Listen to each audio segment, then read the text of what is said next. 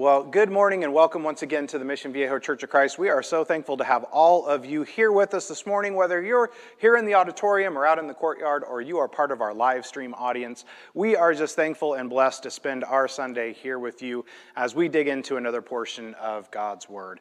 It's great to see all of you this morning, but a special shout out to Mandy and Robert Beecher, who are here with baby boy Beecher. And if you can say that 5 times fast, I have a prize for you.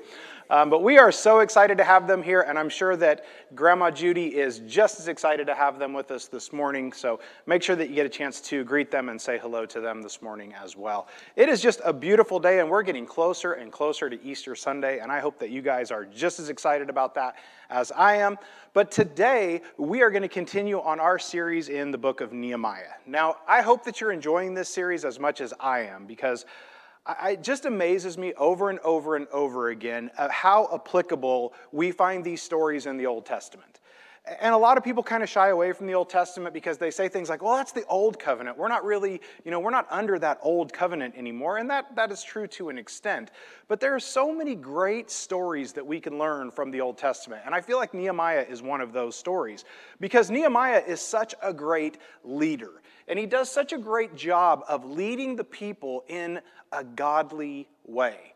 And some of you may be saying, well, I'm not a leader, I'm not a boss, I'm not a manager. But that doesn't matter because we're all in charge of leading something. Whether it's our families, whether it is at work or a team, or whatever the case may be, we're all leading in some way or another. So please don't tune this out and say, well, I'm not a boss, so this doesn't apply to me, because that's really not the case. Nehemiah was just a great and godly leader, and I love the way that he went about his business. And we've talked a lot about that over the last few weeks, and we'll talk a little bit more about it today, but I'm amazed at how today's story is so applicable to the situation that we find ourselves in right now. Now, obviously, when the Old Testament was written, or when this book was written some 2,400 years ago, or whatever the case may be, they obviously weren't writing for the pandemic that was going to happen in 2021 and 2020. But it's very much so applicable. And I think you'll find as we go through this today and as we talk through some of these points today, I think you're going to draw some pretty close parallels to some of the things that we are going through right now. So, if you were with us last week, you know that what we focused on was the enemies from quote-unquote outside the walls. We talked about the fact that how Nehemiah and his workers, if you want to call them that, were actually, in fear to some extent because they had people outside the walls that were threatening to attack them. And as we wrapped up last week, we talked about the fact that some of these workers actually would have, a shovel in one hand and a sword in the other because they had to be ready to protect themselves from these enemies from without side of the walls. Well, today, we're going to look at the opposite of that, and we're going to look at what happens with the enemies inside the walls. And as you'll notice, the title was The Enemies Within. And that's what we're going to focus on today as we go through our lesson. So, let's look at the bottom line for today. Just like in the days of Nehemiah, sometimes the biggest threat to us is us. Now that may get your attention, that may cause you to raise your eyebrows a little bit, and you're going, wait a minute, what do you mean by that? And that's what we're going to look at, is what happens when the biggest thing we have to worry about isn't necessarily outside of the walls, but it's inside of the wall. So we're going to spend some time today in some self-reflection as well. But here's the problem. If there's injustice happening in our world, it breaks God's heart. If Christians are not loving God and loving each other and loving their neighbors, it breaks God's heart. If the church is not helping the poor in our communities, it breaks God's heart. And lastly, but certainly not least, when that happens, then true restoration is not happening. Because we have to remember that in this story of Nehemiah, he's not only trying to repair the physical walls of the city and the wooden gates of the city, he's trying to restore the people. He's trying to restore the community. Much like as we move forward past this pandemic, we have to turn our focus on how we restore our church family and how we restore our church and our community as well. But when these things are happening, then it breaks God's heart. As Christ followers, the things that break God's heart should break our heart. Let that sink in just for a minute. The things that break God's heart should break our hearts. When we see that poor people are not being taken care of, when we see that our brothers and sisters are struggling and we don't help them, that breaks God's heart. And that should break our heart as well. And that's what we're going to look at, is when the problem is coming from within. So let's jump into the scripture. If you have your Bible with you, I want to encourage you to read along with me, Nehemiah chapter 5. We're going to look at verses 1 through about 12 here this morning. But we're going to start out in Nehemiah chapter 5. Now remember, last week we kind of left off. They were working on the wall. They had everybody from the high priests to the perfume makers working on the wall and also defending the city from those bad guys that we talked about last week who were trying to stop the progress on the wall.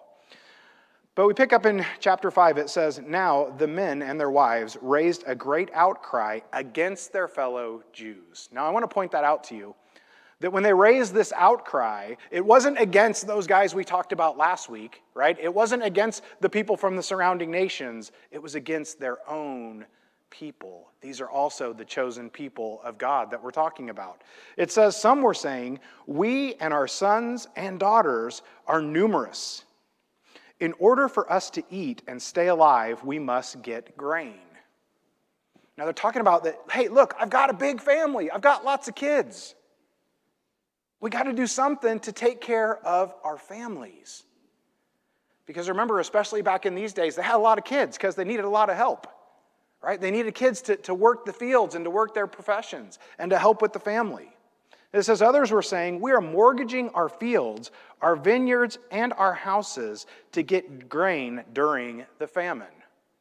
Now here's another one of those places that as we read through Scripture, we really have to pay attention to what we're reading. You notice that last line says, "during the famine." So let's set this scene a little bit. The land is in the midst of a famine. People are going hungry. And you've got this group of people led by Nehemiah who have basically stopped whatever it was that they did. Whether it was farming, whether it was, as we talked about last week, perfume making, tent making, whatever the case may be, they've stopped doing their professions to build this wall. They've stopped their way of life, their way of gaining gainful employment in order to build the wall, in order to do God's work.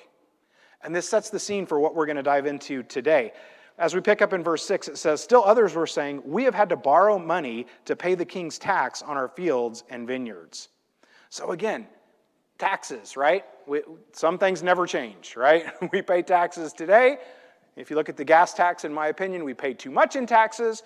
But Persia, right, was taxing these people almost to the point of no return. And they're talking about, look, we're having to borrow money just to pay our taxes.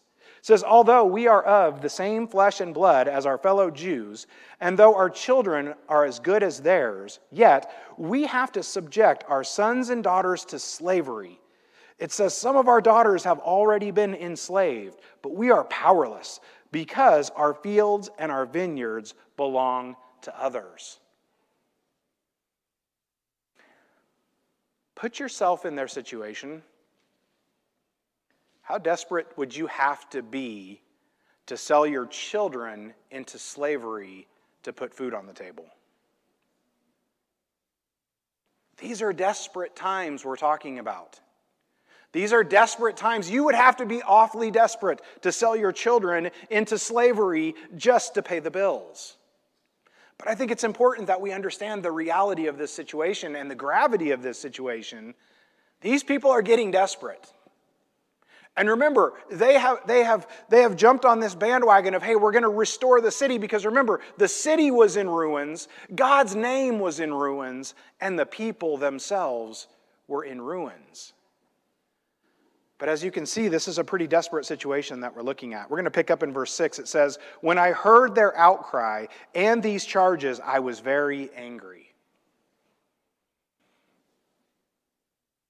What breaks God's heart should break our heart.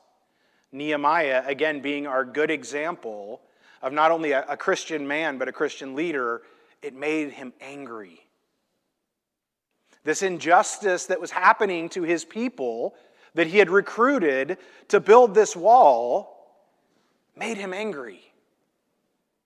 Does it make us angry when we see people being mistreated? Does it make us angry when we see people in need who could be helped and they're not being helped? Now, we assume, based on the context of this, that this has probably been going on for a while. This isn't just something that happened overnight. This has been something that's been brewing, where they've had to be mortgaging their fields, where they've had to be sending their children into slavery. This is something that's been going on for a while. This didn't just one day all of a sudden, oh wait, what happened here? This has been brewing. This has been going on for quite some time. But now it's kind of come to a head, and people have finally said, enough is enough. Nehemiah, we got to do something here. This isn't working.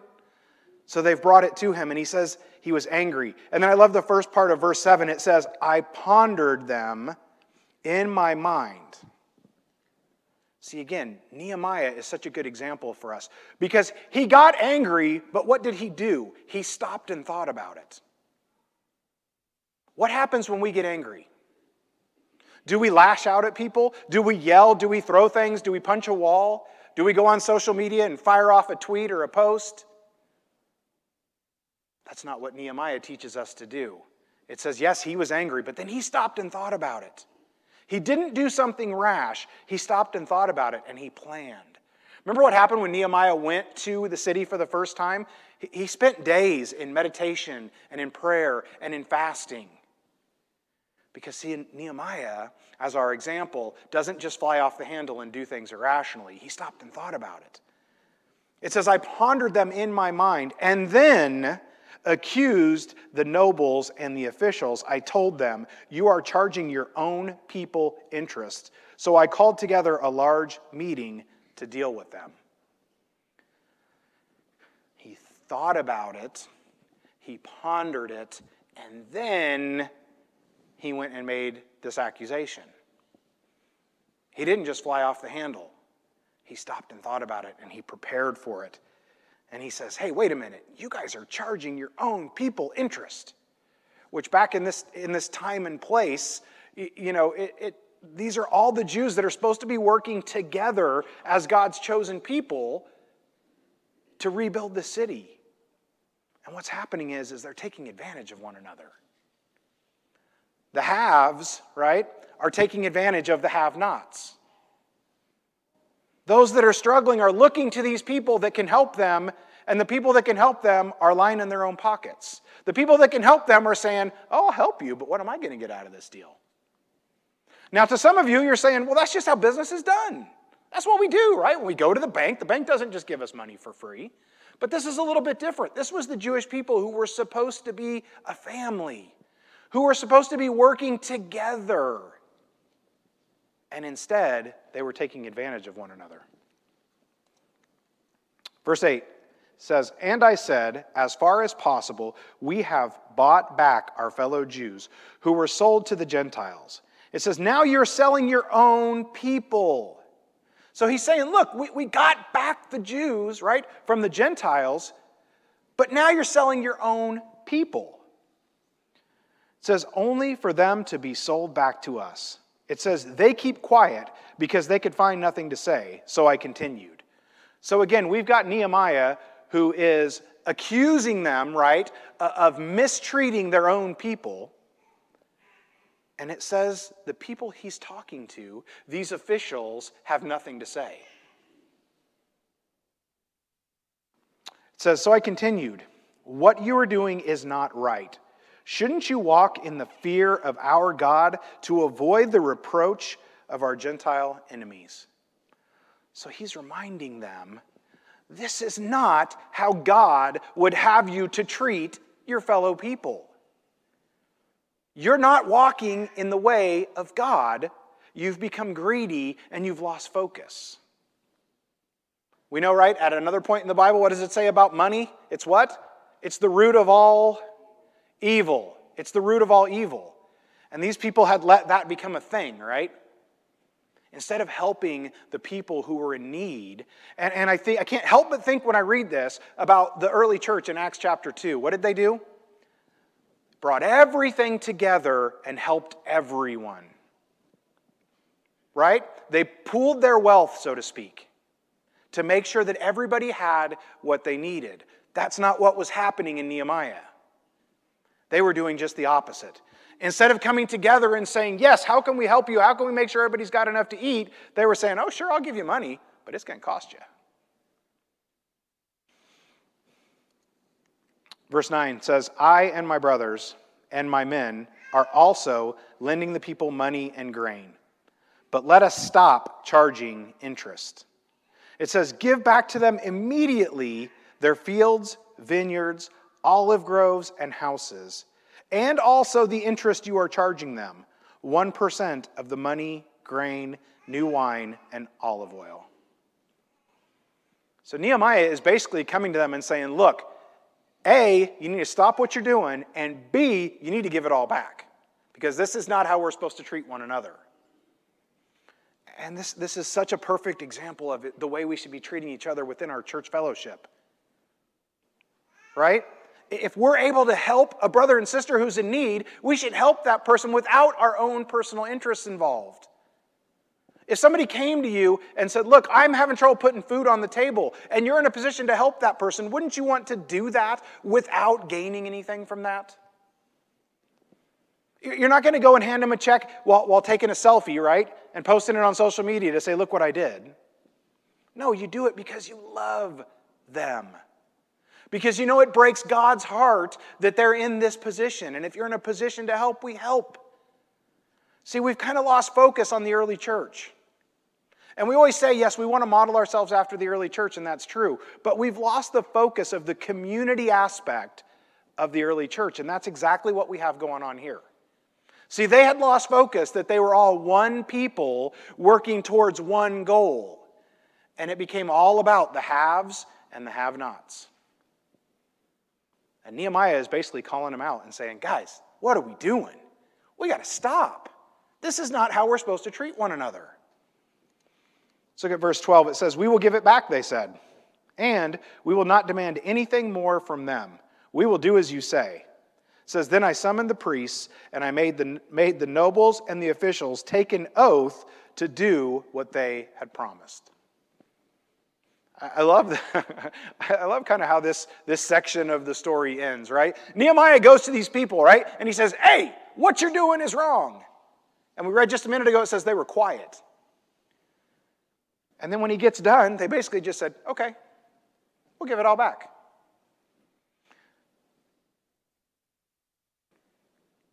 God is not mentioned in Nehemiah chapters 5 in verses 1 through 12. He's not mentioned, but he sure is working through Nehemiah. And see, sometimes just like in our world that we live in right now, we have to look for God in the story. It'd be really easy to read through this and be like, God's not mentioned. This was all Nehemiah. But we know from what we've read that Nehemiah was a man of God who spent a lot of time in prayer, and that God is leading him to do all of these amazing things. See, God is working through Nehemiah, and even though God is not mentioned, he's certainly there. Do you ever feel that way? Do you ever feel like you're in this situation that maybe you don't understand or that's really hard, and you're like, God is just not here right now. God isn't listening. He's not hearing my prayers right now. God is always there. We just have to look for him in the situation. And I just love verse 12, where basically the people that he's accusing of these wrongdoings just say, you got me. Yeah, you're right. Okay, we're going to do that. And they're going to make it right. Because what would have happened in this story if they didn't make it right? Do you think the walls would have been rebuilt? Do you think the gates would have been rebuilt? How much longer could people have gone through this famine that they're going through and losing everything that they have before people would have just said, you know what, Nehemiah, you're on your own, dude. I got to go. But God worked through the story. I'll look at Mark chapter 12, verse 31. It talks exactly about what we've been talking about all morning. It says, the second is this, love your neighbor as yourself. There is no commandment greater than these. Love your God, love your neighbor. And that's exactly what we've been talking about. See, the people in our story from Nehemiah today had forgotten the love your neighbor part, and they had gotten greedy. They were charging people interest just so that they could put food on the table. What a scary feeling that must have been, that their own people were taking advantage. I want to skip a little bit farther ahead in Nehemiah because, again, unfortunately, we just don't have time to read the whole thing. But what did Nehemiah do? So he's gone to these people and he said, hey, knock it off. And they've said, okay. Now, he did make them sign an oath, right? Because he wanted to make sure they were going to follow through with what they were doing. But let's jump ahead to Nehemiah 5:17 and see what happens. And this will kind of put a bow on this part of the story anyway. It says, furthermore, 150 Jews and officials ate at my table, as well as those who came to us from surrounding nations. It says, each day 1 ox, 6 choice sheep, and some poultry were prepared for me. It says, and every 10 days an abundant supply of wine of all kinds. In spite of all this, I never demanded the food allowed to the governor, because the demands were heavy on these people. I love this. What does Nehemiah do? And again, it'd be really easy just to read this and say, okay, they had a meal. But look at what they did. He invited everybody to the table. He invited the people who had been taken advantage of, and he invited the people who were taking advantage of them. You think you've had some uncomfortable family dinners. Think about that. The people who were being taken advantage of, who had to sell their children into slavery, and the people that forced them to do it are all at the same table. As are the people from the surrounding nations. And if you remember back a few lessons back, right, we talked about what happens with Jerusalem. The surrounding nations were not friendly nations. These were not friends of the Jewish people. These are people who wanted the Jews to fail in their efforts to rebuild the city of God. So what does he do? He invites them all to come to the table. And there's something very important towards the end of this verse, where it says, I never demanded the food allowed to the governor. Nehemiah did this out of his own pocket. He didn't ask for anything.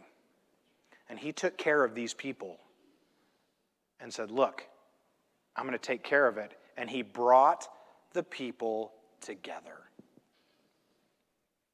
See, the first part of this, verses 1 through 12, is all about this family, right? These people being ripped apart by greed. But what does Nehemiah do? Nehemiah brings them all back together. He sits them down at the table. The oppressed and the oppressors, he sits them all at the table together and says, let's break bread together. It's just such a good story, and it's so relatable to some of the things that we see going on in our own world. Social injustice is running rampant. Racial injustice, gender injustice, financial injustice are all happening, and they break God's heart. And therefore, it should break our hearts as well.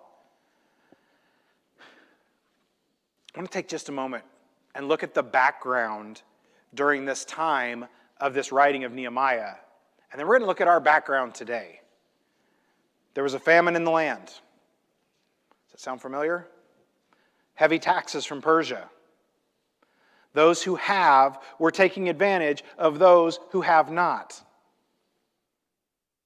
They were having to take out loans to buy food. They were losing their homes to work on the wall. Their children were being sold into slavery. What are we facing now? We're facing something very similar right now. And I hope and pray that none of these things have happened to you, but I promise you they are happening to people during this time. There's people who can't pay their rent. Much like those people who were building the wall, who had lost their income, who had lost their way of providing for their families, People have lost their jobs because of the pandemic and they can't pay rent. The number of people who have been homeless has exponentially raised since the pandemic happened because so many people have either lost their job or had their salaries reduced or their hours reduced because of this pandemic.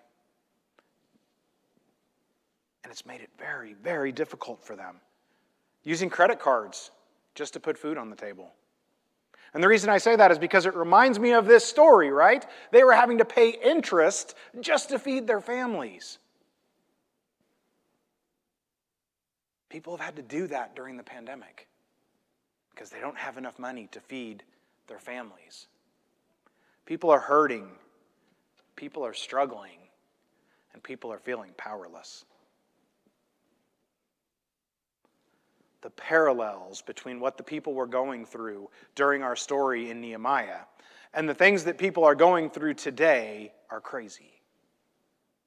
It's amazing how similar that story is to our story right now. And these things breaks God's heart. And they very well should break our hearts as well. So what do we do? How do we act like Nehemiah? How do we bring things back together? How do we fix things? Well, just like Nehemiah, we may get angry, but we also have to pause and ponder. We have to think about and pray about how can we help the people that are in need. And just like Nehemiah does over and over again, we have to think about our own situation. Think about our own situation. You know, he said during our scripture a few minutes ago that he had been giving loans as well. But then we got to take action. Right? We got to take some action. And you're saying, well, how do we do that? I'm glad you asked. What can we do to help others during this difficult time? What can we do to help others? Maybe you're in a position where you can help. Maybe you're in a position where you have not lost a paycheck during the pandemic. And you've come out of this okay, and I hope and pray that all of you are. But maybe you're in a position where you have done really well during the pandemic, and your money has held you through and you've been just fine. About 90% of Americans are about to get a stimulus check. And I see lots of people talking about how they're going to spend those checks. Now, don't get me wrong. For some of you, you need that money to pay bills and to put food on the table. But for some of us, maybe we're going to have some of that money left over. What can we do to help people who are in need? What can we do to help others who maybe are struggling to put food on the table and to pay rent? There are so many amazing Christian organizations that you can give to that can help with that. You can, of course, give to the church, and then we support our missionaries and our food pantry and things like that. But just think about that. If you've done really well during the pandemic and you have this check coming, how can we help others and be blessed to be a blessing? Now, we know all the way back to the days of Abraham, right? What did God tell Abraham? He says, I'm going to bless you so that you can bless others.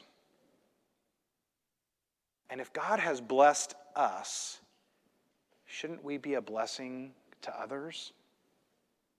I'm not telling you how to spend your money. It's not what I'm here to do. But I just want you to think about how can we use some of that money that we may have to be blessed, to be a blessing to help others. We're a church family. We love each other. We do things for each other. We help each other. Think about ways that you may be able to help your brothers and sisters so that we're not acting like those in Nehemiah's day, that instead of helping one another, we're taking advantage of one another. Next week we'll pick up and we will continue with chapter 6 as we get ready to continue to unpack the book of Nehemiah. So I want to urge you to go ahead and read ahead if you have the opportunity to do so. And in just a moment, Brandon's going to come up and we are going to have a song of invitation. If we can help you in any way, if we can pray for you, maybe you've fallen into these tough times that we're talking about and you just need somebody to talk to and somebody to pray with. We would love to pray with you and help you in any way. Or maybe you've never had a chance to be baptized.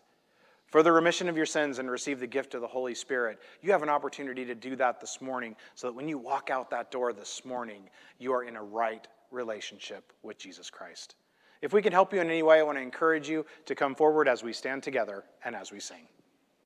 Build your kingdom here, let the darkness fear. Show your mighty hand, heal our streets and land. Set your church on fire, win this nation back. Change the atmosphere, build your kingdom here, we pray. Well, what a perfect song to end on today as we were just looking at Nehemiah trying to rebuild the kingdom of God back then, and as we get ready to start focusing on rebuilding our kingdom here. As the song says, we are the hope here on earth.